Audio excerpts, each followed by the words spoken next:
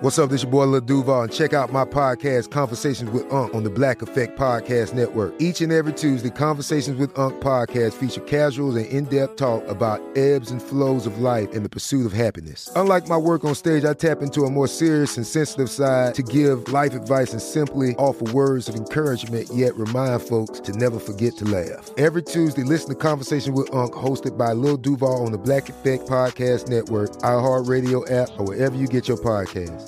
Presented by AT&T. Connecting changes everything. From BBC Radio 4, Britain's biggest paranormal podcast is going on a road trip. I thought in that moment, oh my God, we've summoned something from this board. This is Uncanny USA. He says, somebody's in the house, and I screamed. Listen to Uncanny USA wherever you get your BBC podcasts, if you dare.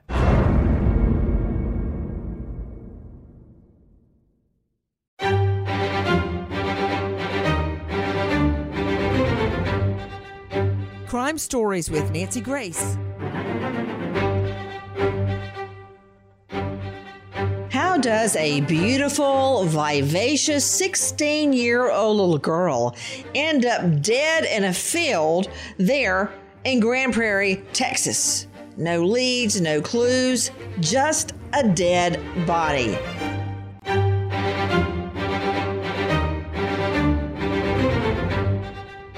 Crime Stories with Nancy Grace. This is where it all starts. Take a listen. A farmer is driving along a sleepy, desolate country road near Mansfield, Texas, and he sees something behind a barbed wire fence and discovers it's the body of a teenage girl. She was unrecognizable. The girl's face was obliterated. One bullet hole was in her left cheek, another in her forehead. She had also been hit so many times and so hard on the left side of her head that part of the skull above her ear, and this is a pretty tough part of the skull, was completely caved in. Wow. You're hearing our friend John Limley from crimeonline.com with me, an all-star panel to make sense of it. First of all, high-profile lawyer joining me out of L.A., Troy Slayton. You can find him at Troy Slayton. Dr. Michael Donner, Ph.D., psychoanalyst, clinical and forensic psychologist, and author of Tearing the Child Apart. Dr. Kendall Crowns, Deputy Chief Medical Examiner, Travis County, that's Austin, Texas, and lecturer, University of Texas, and of course, forensic sciences. Justin Boardman, former Special Victims Unit detective, West Valley City, author, I Was Wrong, an investigator's battle cry for change within the Special Victims Unit. You can find him at justinboardman.com. But first to Peter Meyer, author of Blind Love, the true story of the Texas cadet murder. Peter, thank you so much for being with us. Describe the area for me where this unidentified 16-year-old girl's body was found. Certainly, Nancy, nice to be here.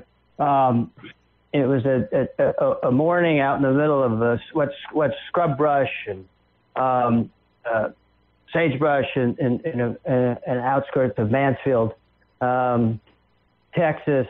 An architect named Gary Foster was getting up early in the morning, took his pickup to drive to the entry to his driveway, and was surveying the nearby fields, and he saw what looked like a person in a field, and he this is in the middle of nowhere. I mean, these are gravel roads for the most part, and closer inspection, he saw it was a young woman. Trying to get that visual image with me, Peter Meyer, the author of Blind Love, True Story of the Texas Cadet Murder, and you can find that on Amazon, where there are fields as far as the eye can see. Certainly he would have seen it the day before, which tells me whatever happened overnight. And you're hearing Peter Meyer describe gravel roads. A lot of people will call it out in the middle of nowhere. I wouldn't, since I came from out in the middle of nowhere. And it may look like the middle of nowhere to a lot of people, but when you live there and you know the ins and the outs and the cuts, it all makes sense. Mm-hmm. But who else would know of this location? Who would be so daring to leave a body out in an open field? And also straight to you, Dr. Kendall Crowns, Deputy Chief Medical Examiner, Travis County, that's Austin. Did you hear the way the injury was described? Shot in the head, I believe they said on the side of the head, which sounds like execution style, but then beaten horribly. So a very tough part of the skull was actually caved in. She was murdered 2 times over. Yes, it sounded like she was beaten with something and then shot in the head, or shot in the head and then beaten with something to obscure her identity. I'm just thinking about what you just said, to obscure her identity. Well, you know what? You're right, Dr. Kendall Crowns, because that's exactly what it did. Take a listen to our friend Jackie Howard, Crime Online. Detectives found no sign of struggle at the crime scene, nor were there any marks on her hands or legs that would show she had been restrained. In fact, the investigation was filled with no's. No indication that someone had broken into her house, no evidence of a sexual assault. What police did find was a pretty young girl shot in the face. For investigators, the death was more like an execution, the result of rage. To Dr. Michael B. Donner, Ph.D., clinical forensic psychologist and author. Dr. Donner, again, thank you for being with us. By the way, you can find him at michaelbdonner.com. Why would someone immediately assume that this murder was one of rage? Well, it sounds like the sort of thing that happens when somebody loses complete control of themselves. It's not just one injury, it's multiple injuries, and that seems like it could only come as a result of anger and rage. And is it correct, back to you, Peter Meyer, author, that she was fully clothed and there was no indication of a sex attack? Correct. To Justin Boardman, former Special Victims Unit detective, West Valley City, and author. You can find him at justinboardman.com. Justin, when you come on the scene as the detective, Special Victims Unit, and you see a big open field, now, see, there's a big difference right there, because you've got, as opposed to in an apartment or a house, you can get fingerprints, you can get blood spatter, you can get drag marks across the carpet, you can get all sorts of evidence. But in a field, for Pete's sake, what do? Wow, I start securing to make sure nobody has been walking through, and then the crime scene, and then I start processing and brainstorming with other people on where there might be evidence before we get into the scene too far. We wouldn't have gone right in because she was already deceased and it was obvious. So we would actually do some of the same sort of thoughts that you were just talking about, looking for drag marks, looking for tire tracks, and retracing the evidence that was there that people had dragged in before our arrival, meaning Justin, the person who found her. Yes. Immediate question. I know you heard Peter Meyer say that these were gravel roads between fields. Right. Having grown up on a red dirt road, I wonder, can you actually get a tire mark off a gravel road? Because I don't see how you could. Right. And maybe not, but maybe there is a berm off the side of the road that the vehicle may have gone into. Yes. Or something like that. You're absolutely right. And I guess at some point, the PERT would have had to turn off asphalt.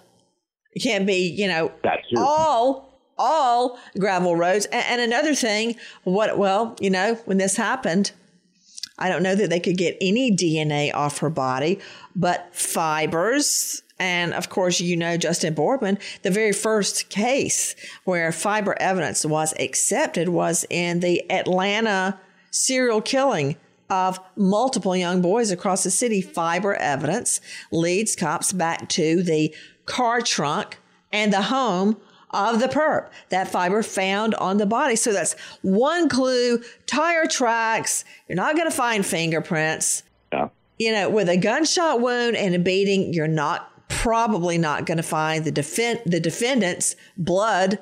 So at first, cops are stymied. What is a 16-year-old girl's body doing out in the middle of a field, shot in the face? Well, it took a minute, but it happened. She was identified. Take a listen to this. Adrienne Jones was the All-American girl next door. She was blonde, smart, and athletic. She took advanced honors courses and played soccer. But after a knee injury, she decided to join the girls' cross-country team to get in better shape. She excelled at the 2-mile run. Jones also had a job. She worked 20 hours a week at Golden Fried Chicken, a local fast food restaurant. She manned the drive-through window. Wow. That sounds like so many people I grew up with, working at school all day, trying to make the best grades, trying to do after-school activities, and holding down a job here at Golden Fried Chicken, a local fast food restaurant, manning the drive-thru.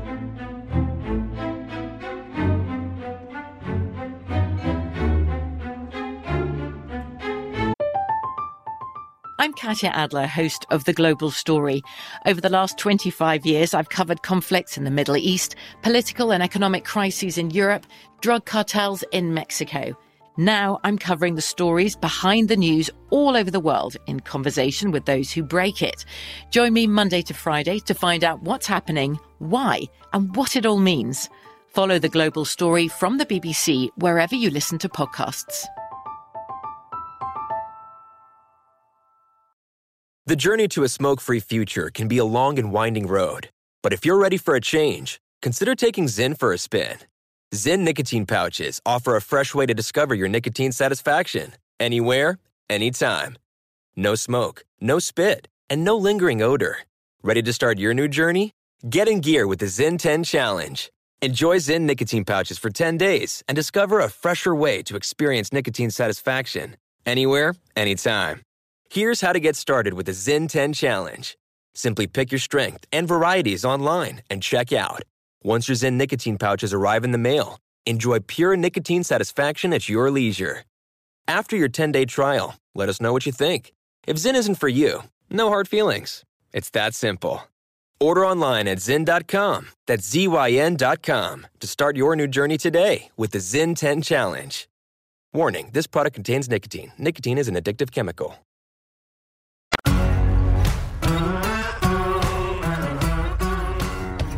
Crime Stories with Nancy Grace. You know, I'm suspicious. I'm curious, Dr. Kendall Crowns. When you have a body like this, if you want to do a DNA comparison to find out who it is, you have to have an idea of who it is to get the known. Say, let's just pretend. I think that it's. Let's just pick out Troy Slayton to be the dead body. I think it's Troy Slayton. So I go get his toothbrush at home and get a warrant and get his toothbrush.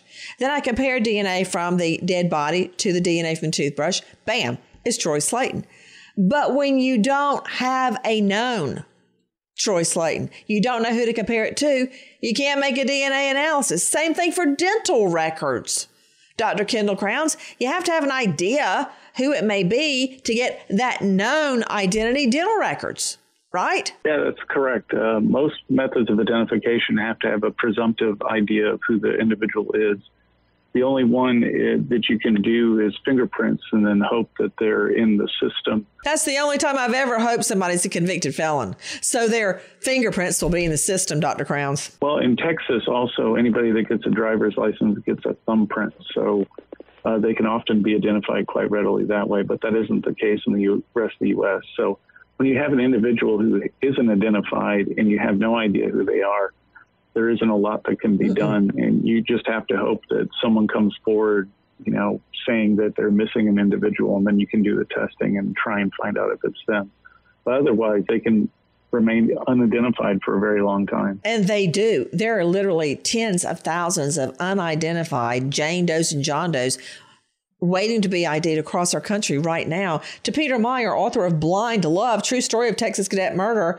Peter Meyer, in this case, how did detectives finally figure out this was 16-year-old American Girl Next Door, Adrienne Jones. Well, because she was American Girl Next Door and came from a nice tight-knit family in Grand Prairie, she was missing, and that's how they put the word out. Adrienne Jones, their daughter, is missing, and so it didn't take long for them to make the connection. But, I can't remember how many days, but it wasn't too long before the dead body was identified by the kinds of the tests you talked about, but they had a name, so it went quickly after that. Take a listen to our friends at Crime Online. Just before bed, Adrienne Jones received a phone call. It's around 10 p.m. Her mother, Linda, has some quick words for her 16-year-old daughter, as she told American Justice. Walked down the hallway, and she came back, and I said, you get that phone put down, and you get to bed, little girl. And then after that, I went to bed. And she'd said it was David from Cross Country, and he's upset. Linda Jones didn't recall hearing about a boy named David before, but didn't think anything about it. After the phone call, the two went to bed. So how many times has a 16-year-old girl been told to get off the phone and go to bed? I have to tell two 13-year-olds that every night. They're playing Candy Crush or whatever it is they're playing online. And in the dark, I can see the light from their phones, so I know that it's still on. I'm just imagining Adrienne Jones's mom telling her, okay, get off the phone, go to bed. She's on the phone with her boyfriend, and she does. She gets off the phone, and they go to bed. Take a listen to this. The next morning, Adrienne's brother, Justin, looks in on his sister. Then he knocks on his mom, Linda's door. Justin knocked on my door and said, well, Mom, where's Adrienne? I said, what do you mean? She's at school. She says, well, her stuff's still here. And so that was around 7. So I went in and checked, and her things were still there. And I said, what's going on? As Linda Jones tells American Justice, she calls the school and is told that Adrienne didn't show up that day. Linda Jones calls her husband. And at noon, I knew something was really, really, really wrong. And I called my husband up, and I said, Adrienne's not here. We can't find her anywhere. She's not at school. She's not at her friends. We called everybody in her address book looking for them. The Davids especially. I was looking at every David in her address book. After calling Adrienne's friends and their parents, the Joneses report their daughter missing to police. So she's reported missing, and then wisely the investigators make the connection. Listen. It's not long after Adrienne Jones is reported missing that investigators were able to match their Jane Doe found in the field with this missing girl. My husband had to go with the detectives and identify her body. And I called all my family, and I can still hear their voices saying, no, you're wrong. And it was the truth. She had been shot and murdered by somebody. No one could figure out why. Jones had indeed been shot and murdered. The girl's face was nearly unrecognizable. One bullet hole in her left cheek, another in her forehead. She had been hit so hard on the left side of her head that part of the skull just above her ear was crushed. She's been shot in the face and bludgeoned in the back of her head. And you don't know why. What did this young 16-year-old little girl know or do? It caused you to hate her that much. To Troy Slayton, L.A. criminal defense attorney, no stranger to a courtroom. Troy Slayton, thank you for being with us. Why is it detectives will first start in a murder investigation with those closest to the victim? Well, that's simple, Nancy. It's because those closest to the victim are usually the ones involved in a murder or other nefarious activities. And in this case, that's exactly what happened. And so the police were right to start to talk to the people on the track team, the people that were closest to her at school, her friends, her associates. And her family. Straight out to you, Dr. Michael B. Donner. Of course, that's just a statistic that typically the perp is in the family, or it is a close associate, a neighbor, a boyfriend, an ex. But statistics are not allowed in court. None of that could come in as proof that X did the deed. Question to you. Dr. Donner, on a psychological level, why do you always look at those closest to the victim? Not to be too much of a cliche, but you always hurt the one you love. That's where passions are most inflamed. That's where people's emotional structure starts to break down. It's part of the explanation for so much domestic violence. Intimacy breeds contempt. Intimacy breaks down the barriers of normal society and the structures that we use to contain our emotions. So the closer you feel, the more powerful the emotions you feel, the more out of control things can get. To Dr. Kendall Crowns, Deputy Chief Medical Examiner, Travis County, Texas. That's Austin. Dr. Kendall Crowns, we're hearing of 2 gunshot wounds, one to the cheek, one to the side of the head, and multiple daunting blows to the head. If I had to analyze it, I would say the bullets were first. The first one to the cheek, that didn't work. Then a shot to the head, then the beating. Now, there's really no way to prove that, is there? No, there is not. The only way you could say that the beating occurred after the gunshot wounds is if the injuries appeared bloodless, as if the individual had been dead for a while, heart wasn't beating, and then they crushed their head. So that would be the only way to know that the gunshot wounds occurred later, or potentially the other way around. The head could have been caved in because they bludgeoned them to death, and then they shot them afterwards. And then I'm rethinking my scenario, Dr. Krause. Thinking it through, I think that they would have beaten her, then shot her, because in every other case I know of, for instance, let's just talk about the Jodi Arias case. She stabbed victim Travis Alexander 27 to 29 times, then shot him in the head. It's almost as if the gunshot wounds are a dramatic coup de grace at the end of the murder. Right. It's a way of making sure they're dead. You just shoot them in the head.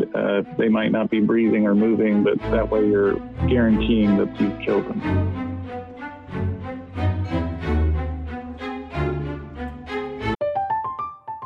I'm Katya Adler, host of The Global Story. Over the last 25 years, I've covered conflicts in the Middle East, political and economic crises in Europe, drug cartels in Mexico. Now I'm covering the stories behind the news all over the world in conversation with those who break it. Join me Monday to Friday to find out what's happening, why, and what it all means. Follow The Global Story from the BBC wherever you listen to podcasts. If you're a smoker looking for an alternative to traditional tobacco, you might feel uncertain at the thought of changing things up. Maybe you're ready to make a switch, but don't know where to start. Maybe you've tried vaping, thought it wasn't your thing. Maybe you've heard of smokeless nicotine products, but aren't familiar with the options. Meet Zyn, America's #1 nicotine pouch. Zyn nicotine pouches deliver nicotine satisfaction anywhere, anytime. Which means Zyn pairs well with you, your personality, your schedule, and your spontaneity. Zyn fits easily into your bag, pocket, and into your life. Because it's smoke-free, hands-free, and hassle-free. So the only person who will know you have a Zyn pouch in is you. Zyn is a satisfying tobacco alternative that puts you in control of your nicotine experience. Which means Zyn pairs well with you. Visit Zyn.com or head to your local convenience store today to find your Zyn. Warning, this product contains nicotine. Nicotine is an addictive chemical.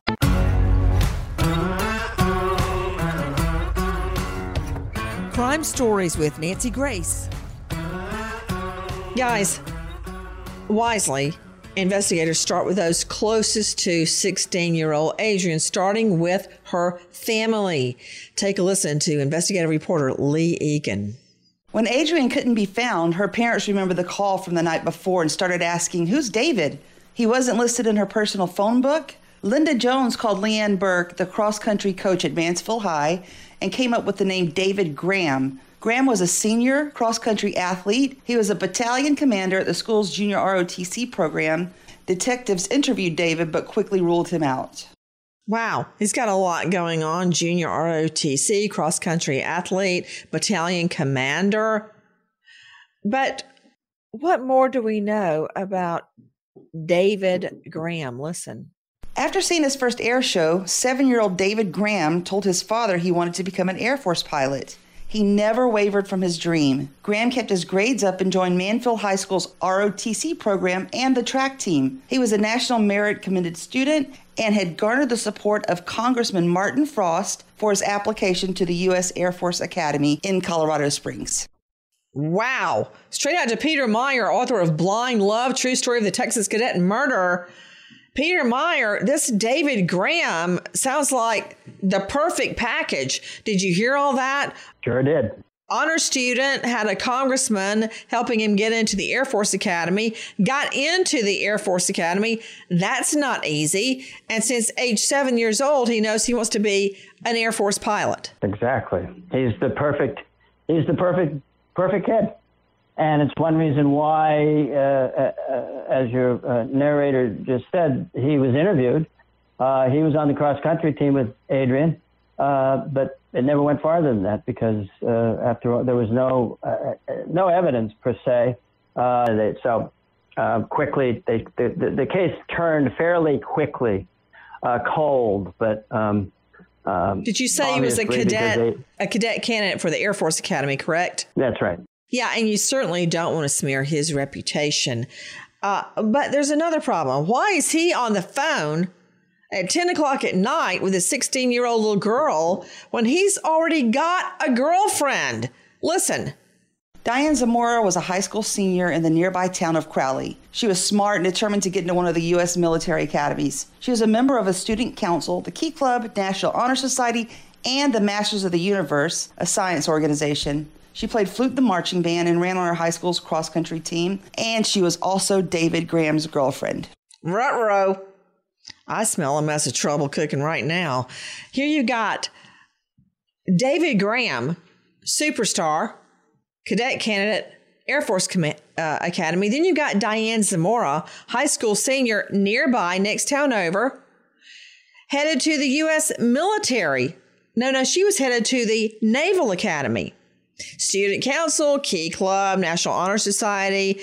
Good gravy. She plays the flute in the marching band on the high school cross-country team.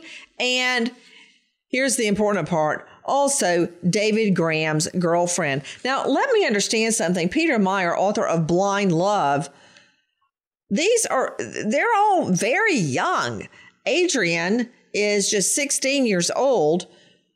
David Graham is just 17 at the time or 18, as is Diane Zamora. This sounds like puppy love. Well, it does. It should sound like puppy love, but you've just read this. You've just read the credentials of these kids that they're bound for the academy. These are not your regular high school kids.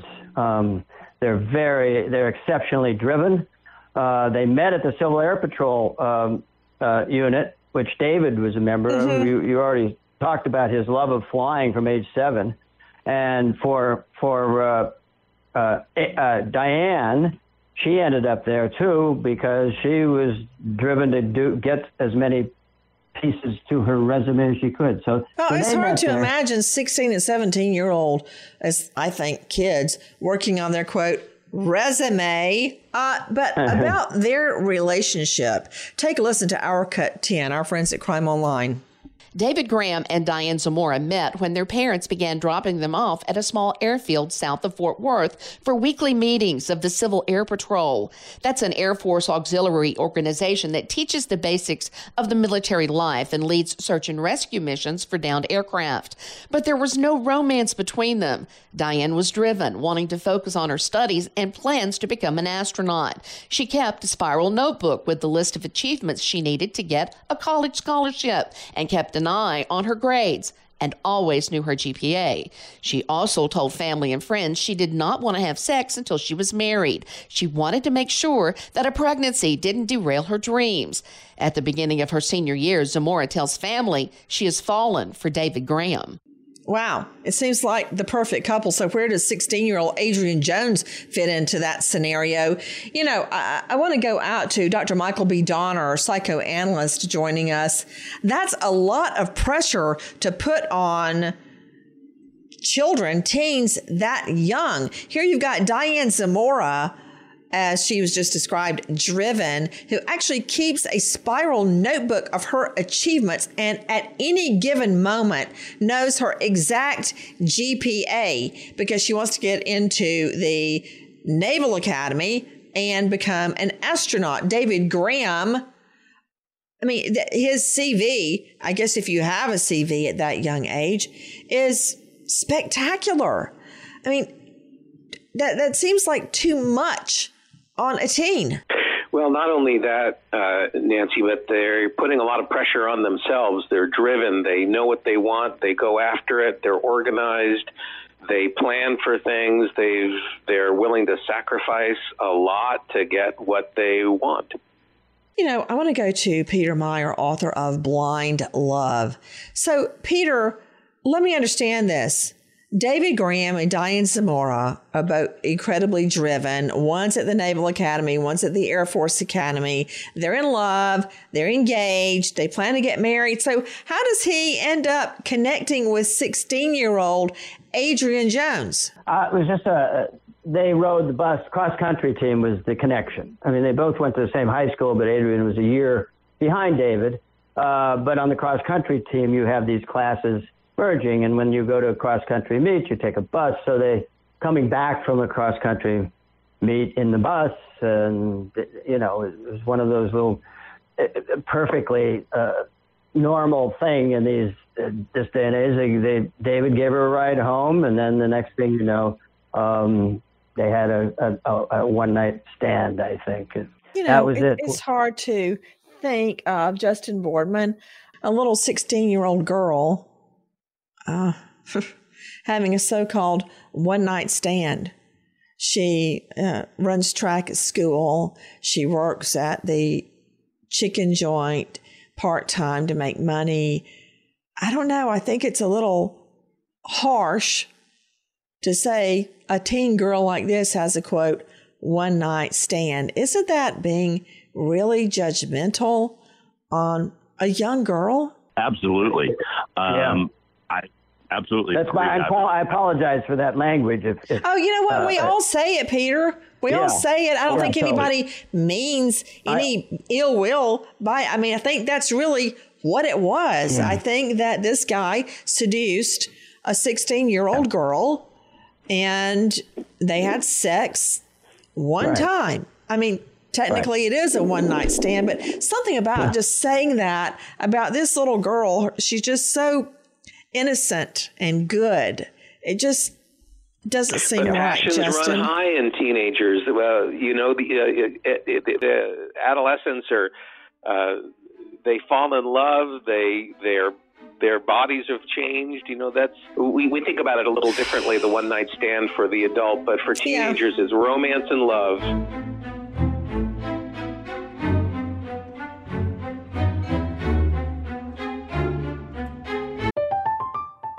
I'm Katya Adler, host of The Global Story. Over the last 25 years, I've covered conflicts in the Middle East, political and economic crises in Europe, drug cartels in Mexico. Now I'm covering the stories behind the news all over the world in conversation with those who break it. Join me Monday to Friday to find out what's happening, why, and what it all means. Follow The Global Story from the BBC wherever you listen to podcasts. The journey to a smoke-free future can be a long and winding road. But if you're ready for a change, consider taking Zyn for a spin.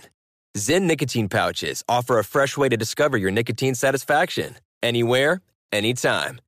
No smoke, no spit, and no lingering odor. Ready to start your new journey?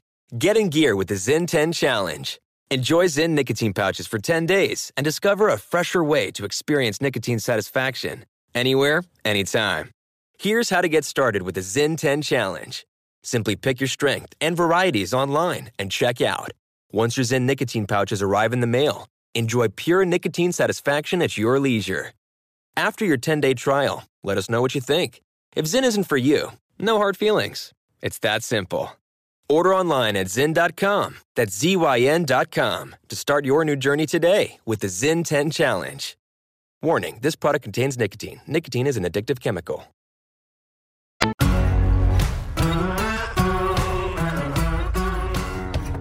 Crime Crime Stories with Nancy Grace. Long story short, the two meet, and they do, in fact, have sex. Take a listen to our cut 11. About a month after they started dating, Diane tells her parents that she and David are engaged with plans to get married after they both graduate from military academies. But David has a secret. He cheated on Diane with Adrian Jones, a fellow track team member. It was a one-night stand. Ultimately, he confesses, and Diane feels betrayed. He says Diane then gave him an ultimatum: kill Adrian. Dear Lord in heaven. First of all, Peter Meyer, you're the author. You literally wrote the book, Blind Love. Why in the world did he confess? What, to get it off his chest and make Diane Zamora feel terrible? I don't know. I really don't. I mean, David. Okay, let me just ask the whole panel a question. Did anybody ever read Dear Abby?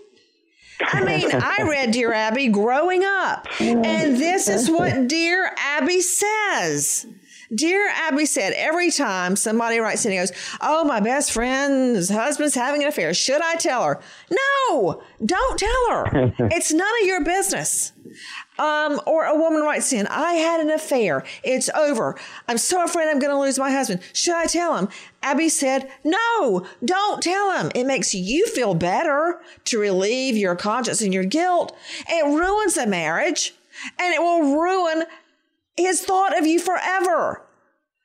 Just don't do it again, for Pete's sake.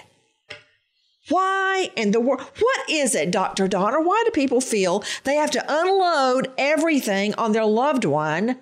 What is it? It makes them feel better to purge, and it makes the loved one feel terrible? That's it. If you feel that bad, just don't do it again. I still read Dear Abby every day. It's a relief. You can get it. You can unload your own sense of shame and guilt and share it with someone else and beg for forgiveness and say, I'm sorry, it'll never happen again. But it is selfish. People do it all the time. But it is selfish, and it shifts the pain to someone else. Now, the one thing I do not like, among many things, is anybody to start preaching at me. But it's my understanding that when you ask for forgiveness, you're supposed to not only ask for forgiveness, but change your ways. Otherwise, your request for forgiveness isn't worth a hill of beans.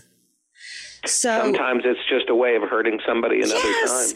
So if you really want to make amends to the one you love, accept what you've done wrong. Feel bad about it. You should feel bad about it. And then don't do it again.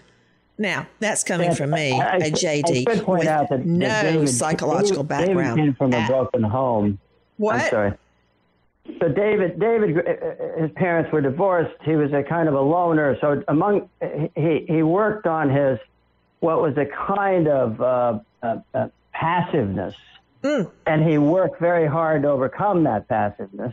Pardon me, Dr. Donner, I'm probably stepping out of my territory here, but, and so we haven't even talked about the guns and the military propensities that come along with that. So there was a lot, but there was a lot of this business of taking orders, David, and being a bit passive, and thus runs into Diane Zamora and her spiral notebook, and this ultimatum: kill her or lose me. Okay, what is that, Dr. Michael Donner? Kill her or lose me?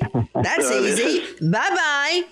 Not everybody really thinks about other people as being completely human. They're objects for their own personal gratification. They're objects that get in their way. They're objects that help them. But there's no real empathy. Now, I don't know Diane Zamora, so I can't speak about her specifically. You know enough. But that's the kind of person that we run into, where they just don't care about other people.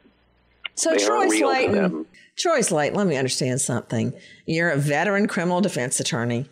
I bet you would have a field day with this if you were representing David Graham. She told me to do it or she'd break up. How is that coercion? Well, it depends. But, they say hell hath no fury. Oh, here we go like with the cliches. Scorned.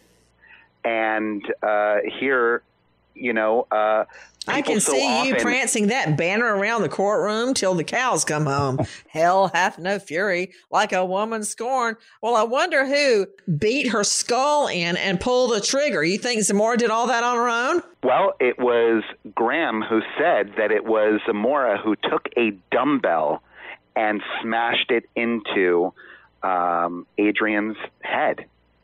And as she stumbled out of the car, it was Graham who pulled the trigger and shot her multiple times. Isn't it true, Troy Slayton, that for coercion to work, in other words, they made me do it, you have to be under threat of death or a third party has to be under threat of death? Yes, you have to have what a reasonable person would believe to be fear of imminent mortal danger to yourself. So basically, Diane Zamora was holding herself hostage. If you don't murder 16-year-old all-American girl scrubbed in sunshine that you seduced one time, if you don't kill her, I'm going to commit suicide or leave you. So she's basically holding herself hostage. As ridiculous as that sounds, take a listen to this, our Cut 12. David Graham tells police he called Adrian and said he wanted to see her. He picked her up in a Mazda Protege owned by Diane's parents, with Zamora hiding in the hatchback. Adrian reclined the passenger seat. According to David, while he held Adrian, Diane hit her in the head with a dumbbell, but she didn't die. Adrian managed to crawl through the window and ran off. David says he grabbed a gun and followed. When Adrian fell, Graham pulled the trigger. Hiding in the hatchback. This reeks of premeditation to Justin Boardman, former Special Victims Unit detective. You can find him at justinboardman.com. They planned this whole thing out, and their victim, a 16-year-old little girl. Absolutely, they did. And I think gathering some of this evidence before we were talking, I would also be taking a look at some of the grooming. A one-night stand like that just does not usually happen just on out of the blue home. Yeah. So you think he was cajoling her, or as you say, grooming her before that occurred? Absolutely. And I think that would be something to take a look at. They probably did. I don't have the information on that. But I'm sorry, you were saying. Well, I'm thinking about how they lured her into the car while Diane Zamora throws caution to the wind, hides in the hatchback of the vehicle, and her boyfriend, her fiance, David Graham, lures the 16-year-old to the car, all in order to kill her. And guess what? They came that close to getting away with it. Remember, no sex attack, no DNA, no fingerprints, no tire tracks. But you know what? The Constitution protects you from statements you make without a warrant to police, but it doesn't protect you from yourself. Listen to our Cut 13.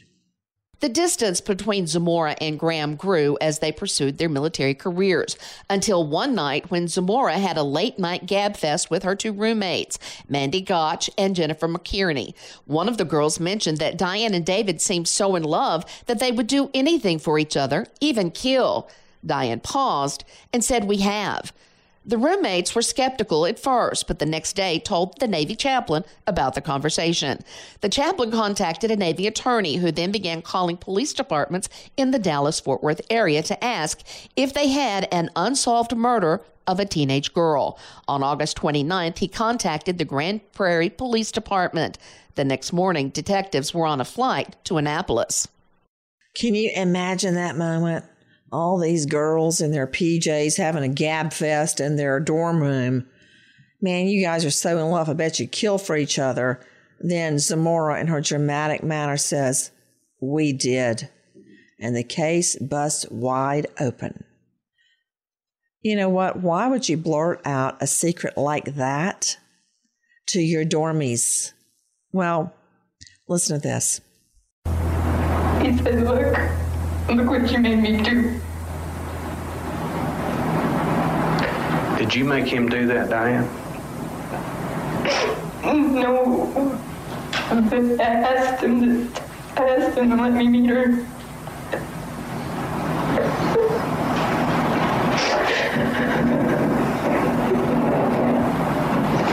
Had you ever asked him to kill Adrian Jones for you?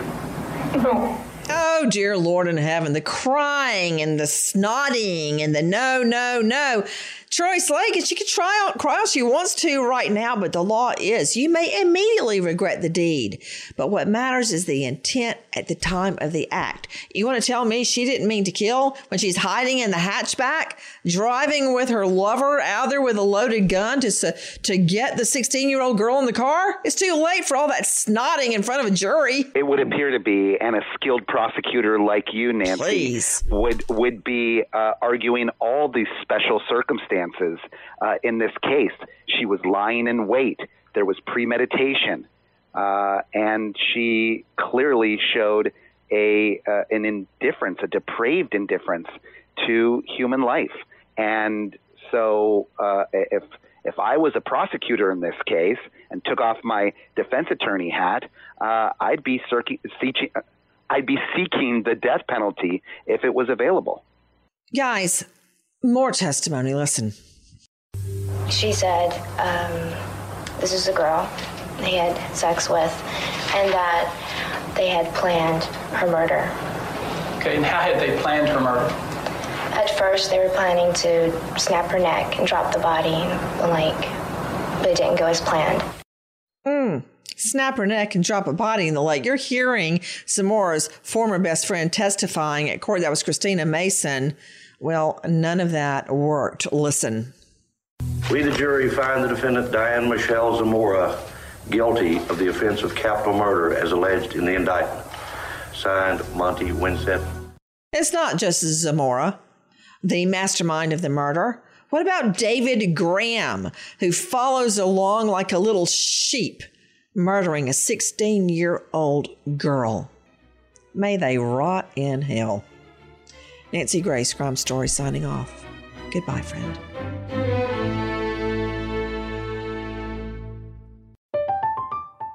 I'm Katya Adler, host of The Global Story. Over the last 25 years, I've covered conflicts in the Middle East, political and economic crises in Europe, drug cartels in Mexico. Now I'm covering the stories behind the news all over the world in conversation with those who break it. Join me Monday to Friday to find out what's happening, why, and what it all means. Follow The Global Story from the BBC wherever you listen to podcasts.